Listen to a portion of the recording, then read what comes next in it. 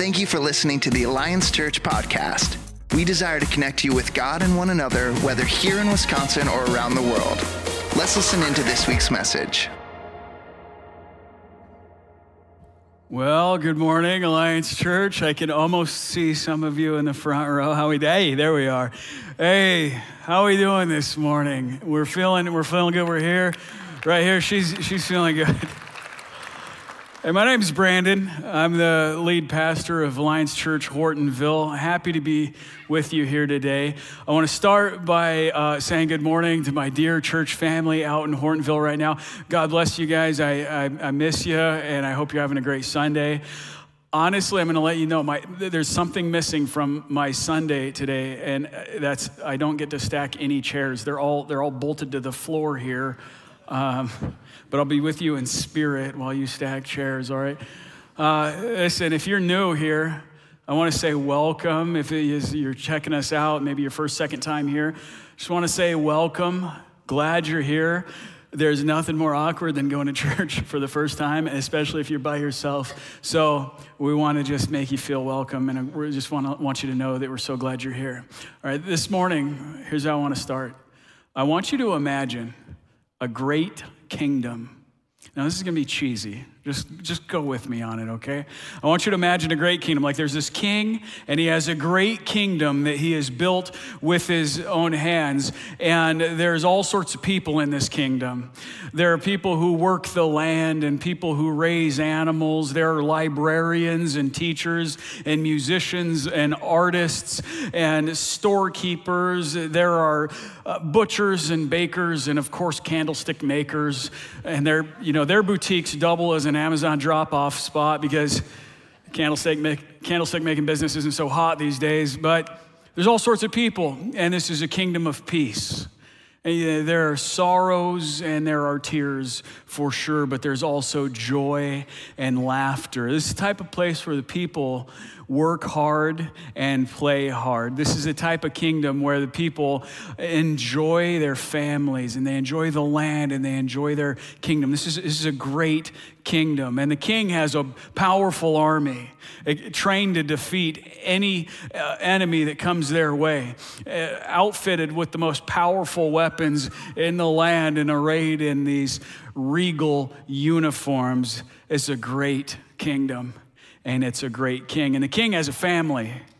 And he's got a few kids. He's got his oldest son, and he just loves his oldest son. He's always doting on him. And he's got a handful of younger ones that are, toddlers and infants. And he just loves, this is a great family, a great kingdom, and a great king. But there are three just really odd things about this kingdom. The first thing that's odd about this kingdom is the way battles are fought. You see, in this kingdom, when enemy armies come to attack, it's the weirdest thing. Despite the fact that this king has this big, powerful military force, he will often send his children. He'll say to the oldest son, hey, listen, you and the other kids, you're going to fight this one, all right? And then, I'm not making this up, and then the little ones, the toddlers and the infants, they'll crawl out onto the battlefield or waddle. You know how toddlers they got that waddle, they got their cute little, baby fat rolls on their thighs still, and they spit up on themselves a little bit, and they go goo goo gaga, and they coo, and it's the most bizarre thing. But when they do that, it will just level the enemy armies. They'll just totally defeat them, and they'll flee for their lives. Second weird thing about this kingdom is what preoccupies the mind of the king. See, despite the fact that he's got this vast, beautiful kingdom, there's more than enough work to go around. There's more than enough to think about. But this guy is always thinking about his kids. I mean, he daydreams about them. He can't get his mind out. They're the center of his attention, the apple of his eye. This guy is head over heels for his kids. And then the third odd thing about this kingdom is that is the way the business is run in the kingdom, the way the kingdom itself is run. See, despite the fact that there are some important day-to-day operations, this king will allow his kids to run it. He says to the oldest son, he says, okay, you're going to run this thing. You and the other kids, you're going to run this thing. And now listen, the oldest son, he does a bang up job. Perfect, no complaints. But the other ones, the toddlers and the infants, not so much, right? They can make a mess. And the craziest thing about this is it works. Like the most bizarre thing about this kingdom is that it works somehow in his brilliance. The king has orchestrated the kingdom so that this works. I mean, these kids can barely stand on their own 2 feet, and yet he gives them the keys to the entire kingdom. And they do things far from perfect. I mean, but somehow it works. Like the kingdom keeps moving forward. And I tell you, it's not because these kids are so brilliant. It's because this king is so brilliant. Now, I want to ask you to imagine if you were one of those children. And I want you to imagine that you start to realize that this is the case. That you start to realize that, okay, I start to get it now. Like this, I got a position I'm not qualified for. I'm winning battles that I definitely shouldn't be winning. And I'm in charge of stuff that there's no way I should be in charge of here. And somehow this is working. And you start to connect the dots that it's all the credit goes to the king. That king is so brilliant. You start to realize that. Here's my question. How would you view that king? I bet you'd be pretty impressed, wouldn't you? I bet you would say, man, this king is amazing. Man, my dad, he's like, all the other kids say that they got the best dad. Mine's really, this king is amazing. He's just so majestic. But now I want you to imagine that you're one of those children, but you never come to that realization. Like you're one of the younger ones, and you never come to the realization that the king is truly to credit for the success you've had, for the dignity that you carry, for the little crown you got on your head, for the privileged position that you've got in this kingdom. You imagine that you never connect those dots. And I ask you the same question. How would you view that king? I bet your attitude would be different toward the king, wouldn't it? You never connect those dots. I bet you'd have an attitude a bit more like, man, I mean, what's the big deal about this king? Who needs this king anyways? And what's this king ever done for me? I've been doing this on my own. I'm going to keep doing it on my own. And as a matter of fact, I don't need his firstborn son either. Like, what's the big deal? Precious firstborn gets all his attention. What's the big deal about him? Who put that guy in charge? And you say that long enough, and eventually the king will say, okay, you want to reject me? You want to reject my kingship? You want to be your own king? Okay. Have it your way. And the king would say that with a broken heart, for sure. But he would say it with a completely just hand.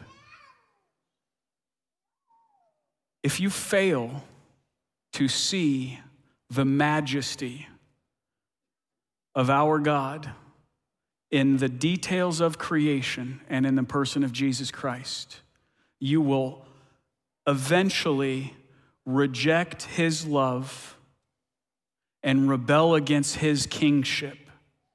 And you'll find yourself on a path you don't want to go down.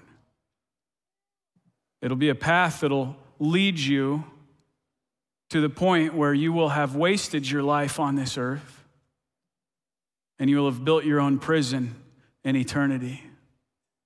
You don't want to go down that path. And the thing is that the Bible tells us of a God who is constantly calling after us, constantly shouting, wake up, wake up, see my beauty in the details of this creation.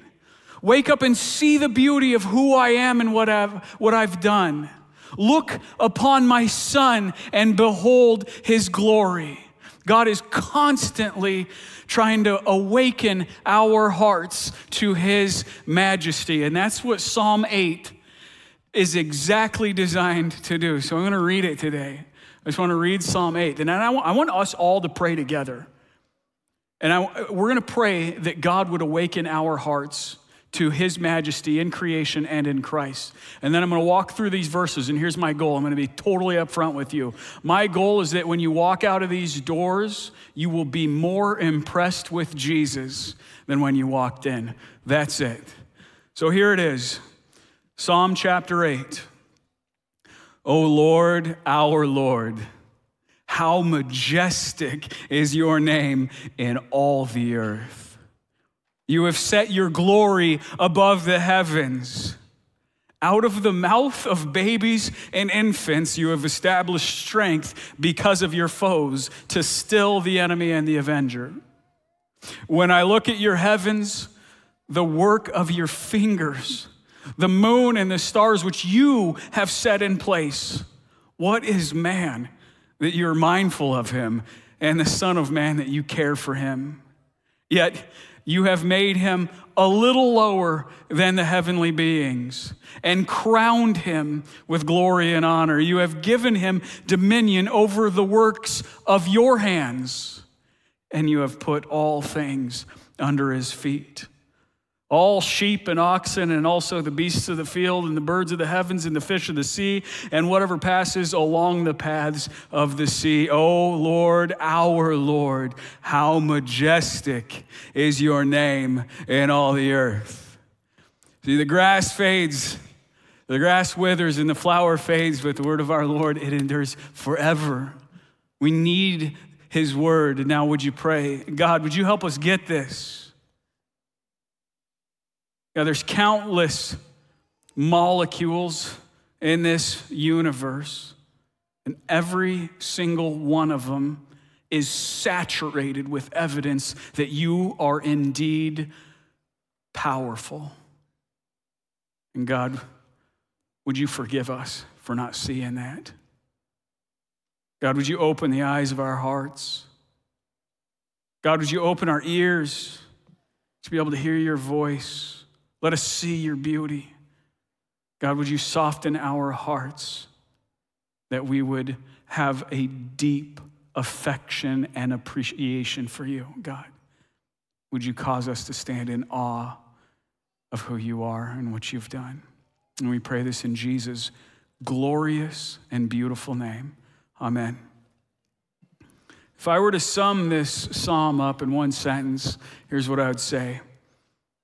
The majesty of God is displayed generally in creation and ultimately in Christ Jesus.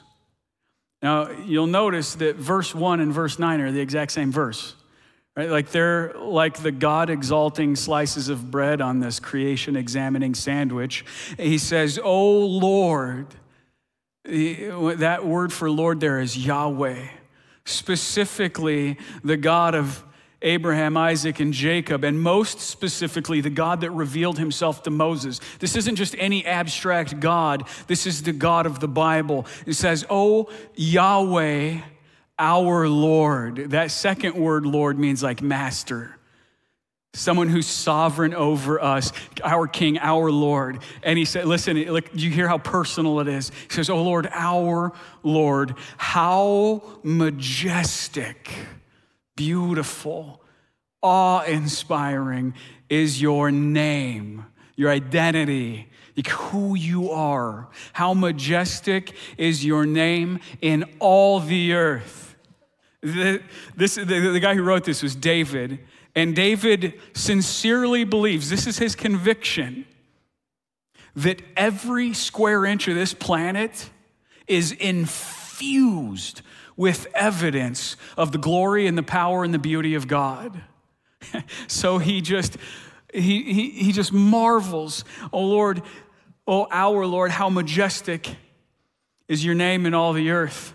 You have set your glory above the heavens." Like it's just visible. It's above all. You just can see it everywhere. It's like you can't look up or down or left or right on this planet without your senses being flooded with a chorus of evidence that are singing the praises of the beauty of God.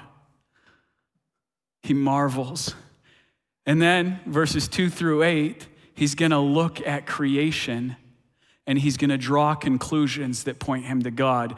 And he makes 3 key observations about this world that point him to God and blow his mind. And I want you to see these 3 observations. First observation he makes is this, is that God loves to do mighty things through weak humans.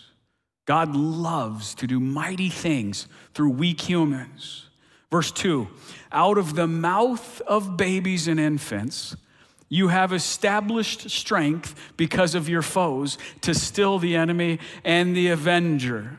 Did you hear that? Out of the mouth, think about that. Out of the mouth of the most weak thing you can imagine, you have established strength.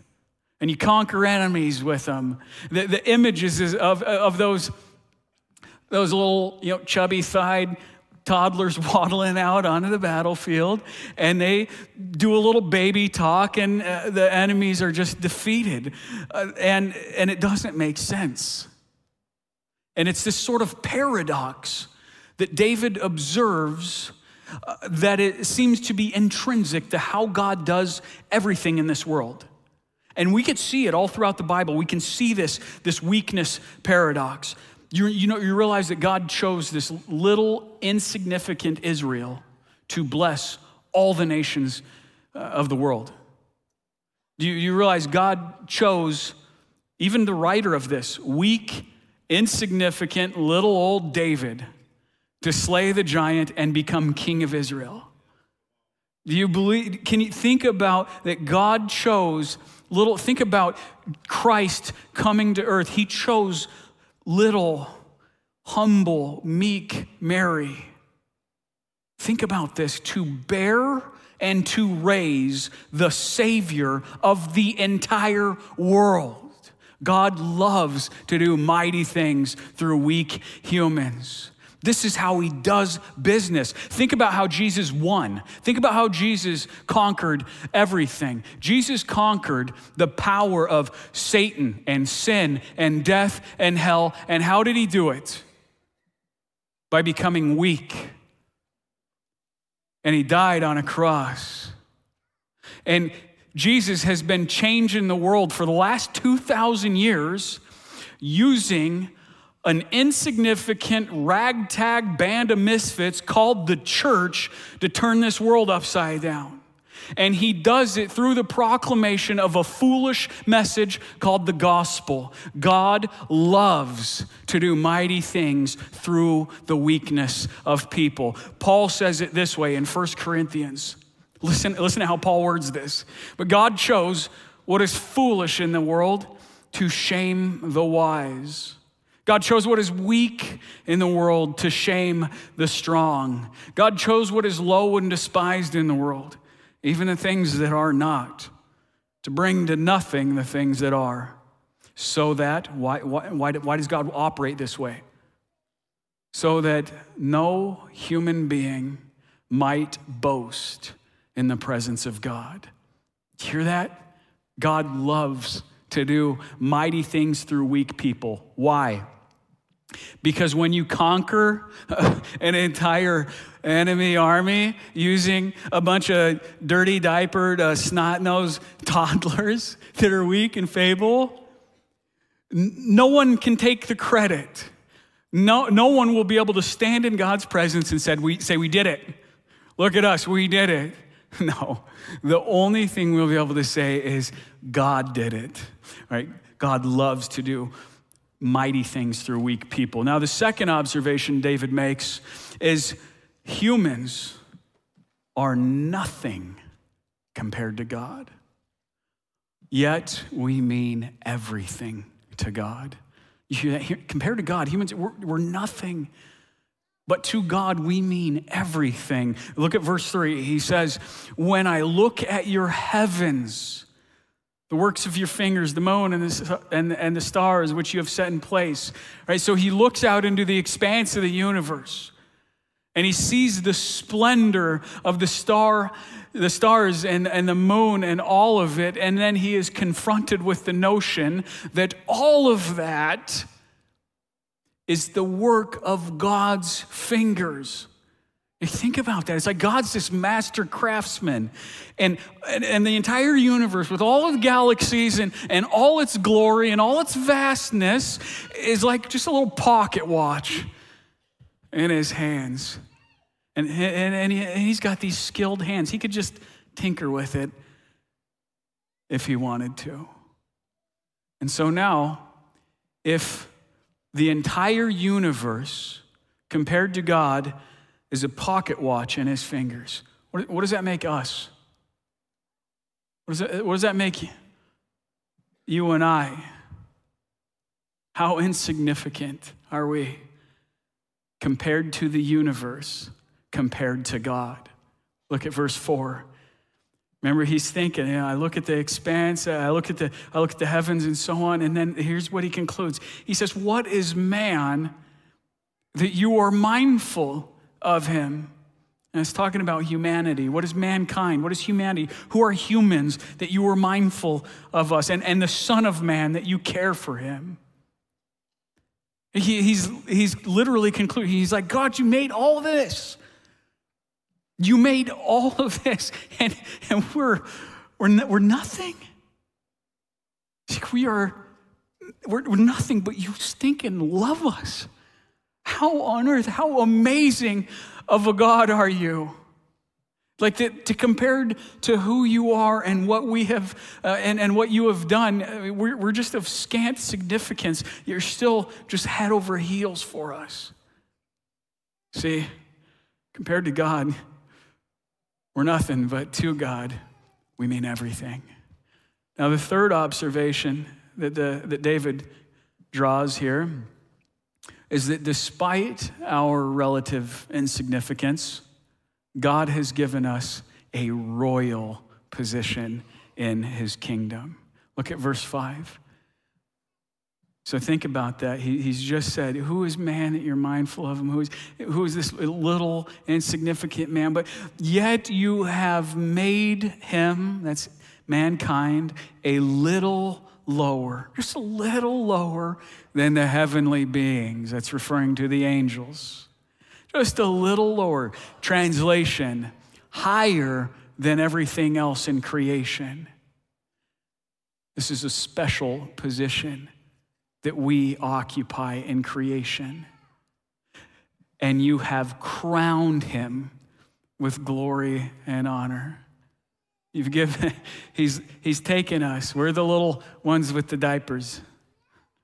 And he's given us these little crowns and he's placed them on our heads.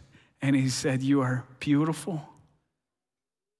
You are significant. You are worthy of honor. You are infused with dignity,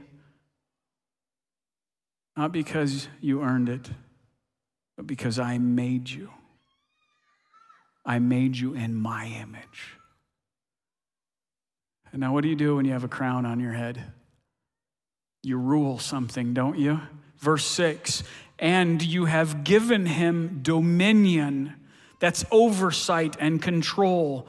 He's empowered us to make decisions and execute the operations over the works of his hands. You process that. These vast, amazing works of God's hands, and God puts us in control. And you have put all things under his feet. And then verse 7, he's just going to list all the living stuff there that he can think of. All sheep and oxen and also beasts of the field, and birds of the heaven and fish of the sea, whatever passes along the paths of the sea. That's all living things. And the psalmist just marvels that God's majesty is displayed in all living things and that God has given us dominion over them. After the last service, I was just talking to a friend who owns a pest control business, and we were talking about mice. I said, I don't see what their purpose is. Doesn't make sense. He said, well, it keeps me employed. There's purpose in everything. God has created everything, and he's given us dominion over it. And you notice that in these last 3 verses, if you're familiar with Genesis chapter 1, he's quoting directly out of Genesis when God, he creates us in his own image. And then the very first thing he does is he blesses us. And then he says, I want you guys to run this place. He says, subdue the earth and have dominion over all living things. You see, God loves to do mighty things through weak humans. And compared to God, we are indeed weak. But he's head over heels for us. And here's the cool part.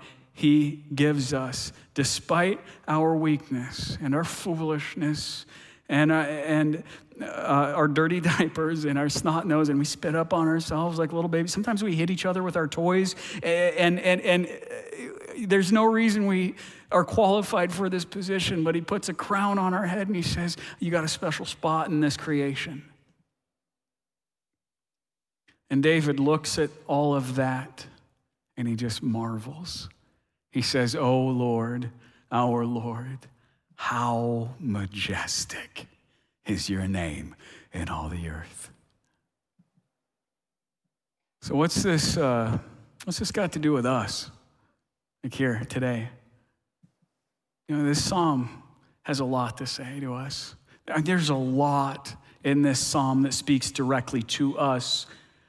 Like if you feel weak, like this psalm says that God loves to do mighty things through weak people, so don't sweat it too much.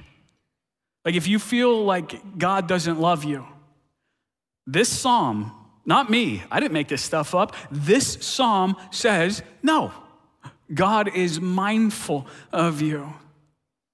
He cares for you.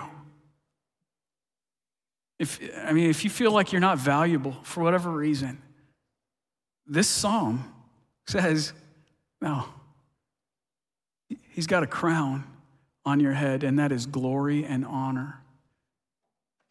He has infused every aspect of your mind, your body, your soul with dignity.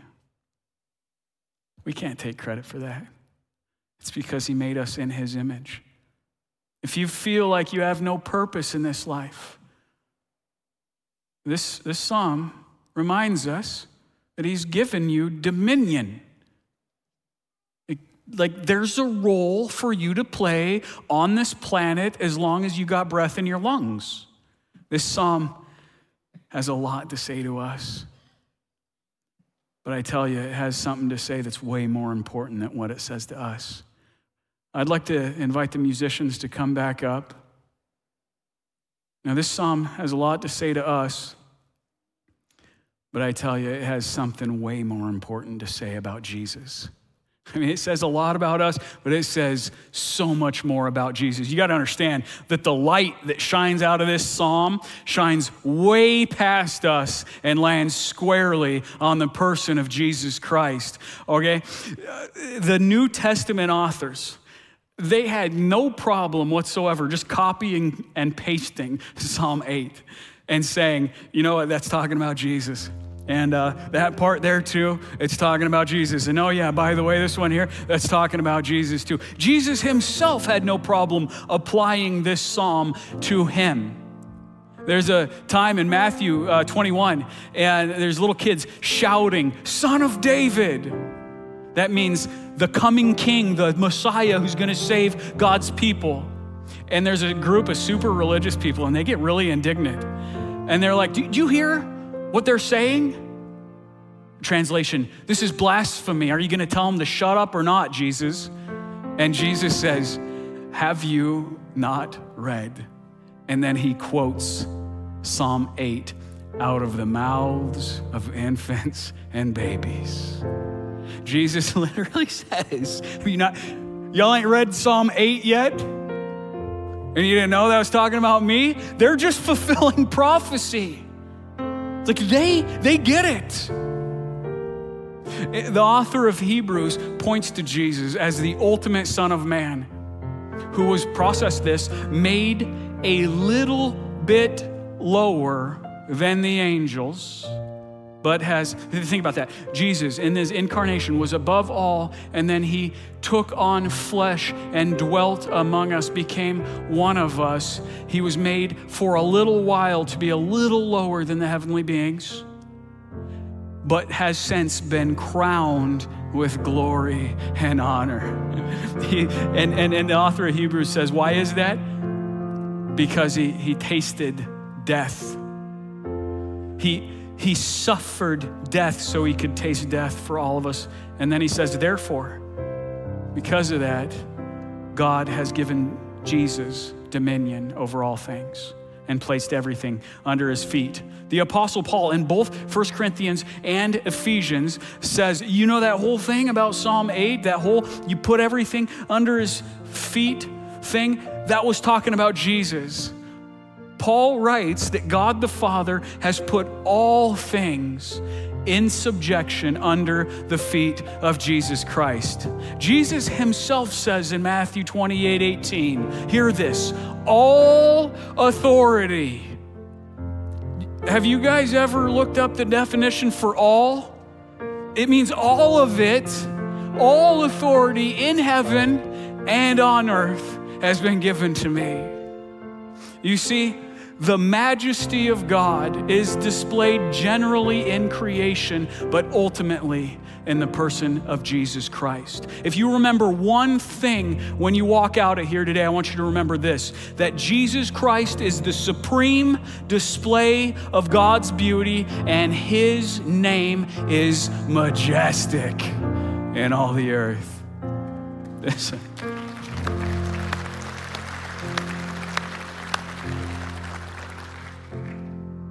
And this means if you don't know Jesus, if you don't trust Jesus, if you don't love Jesus, you miss the entire point of your existence on this planet. And you're on a path that's going somewhere you don't want to go. If you're rejecting and rebelling against God's loving lordship, you're on a path you don't want to go down. But the good news is that right now, like if your heart's still beating and you still have breath in your lungs, right now, God is giving you a chance. Right now, God is giving you, he gives us all a chance to say, God, I'm sorry. God, I'm so sorry. God, would you forgive me? God, would you take control of my life? God, would you help me live for you instead of for myself? Would you be the king, not me? Now, if you're ready to take that step, I would invite you after the service to just come see me. I'll hang out over there. I'm not gonna bite. Just come see me. We'll talk it through. We'll pray. You can start your new life with Jesus. And I tell you, you give him the keys to the car of your life, that's a decision you will never, ever regret.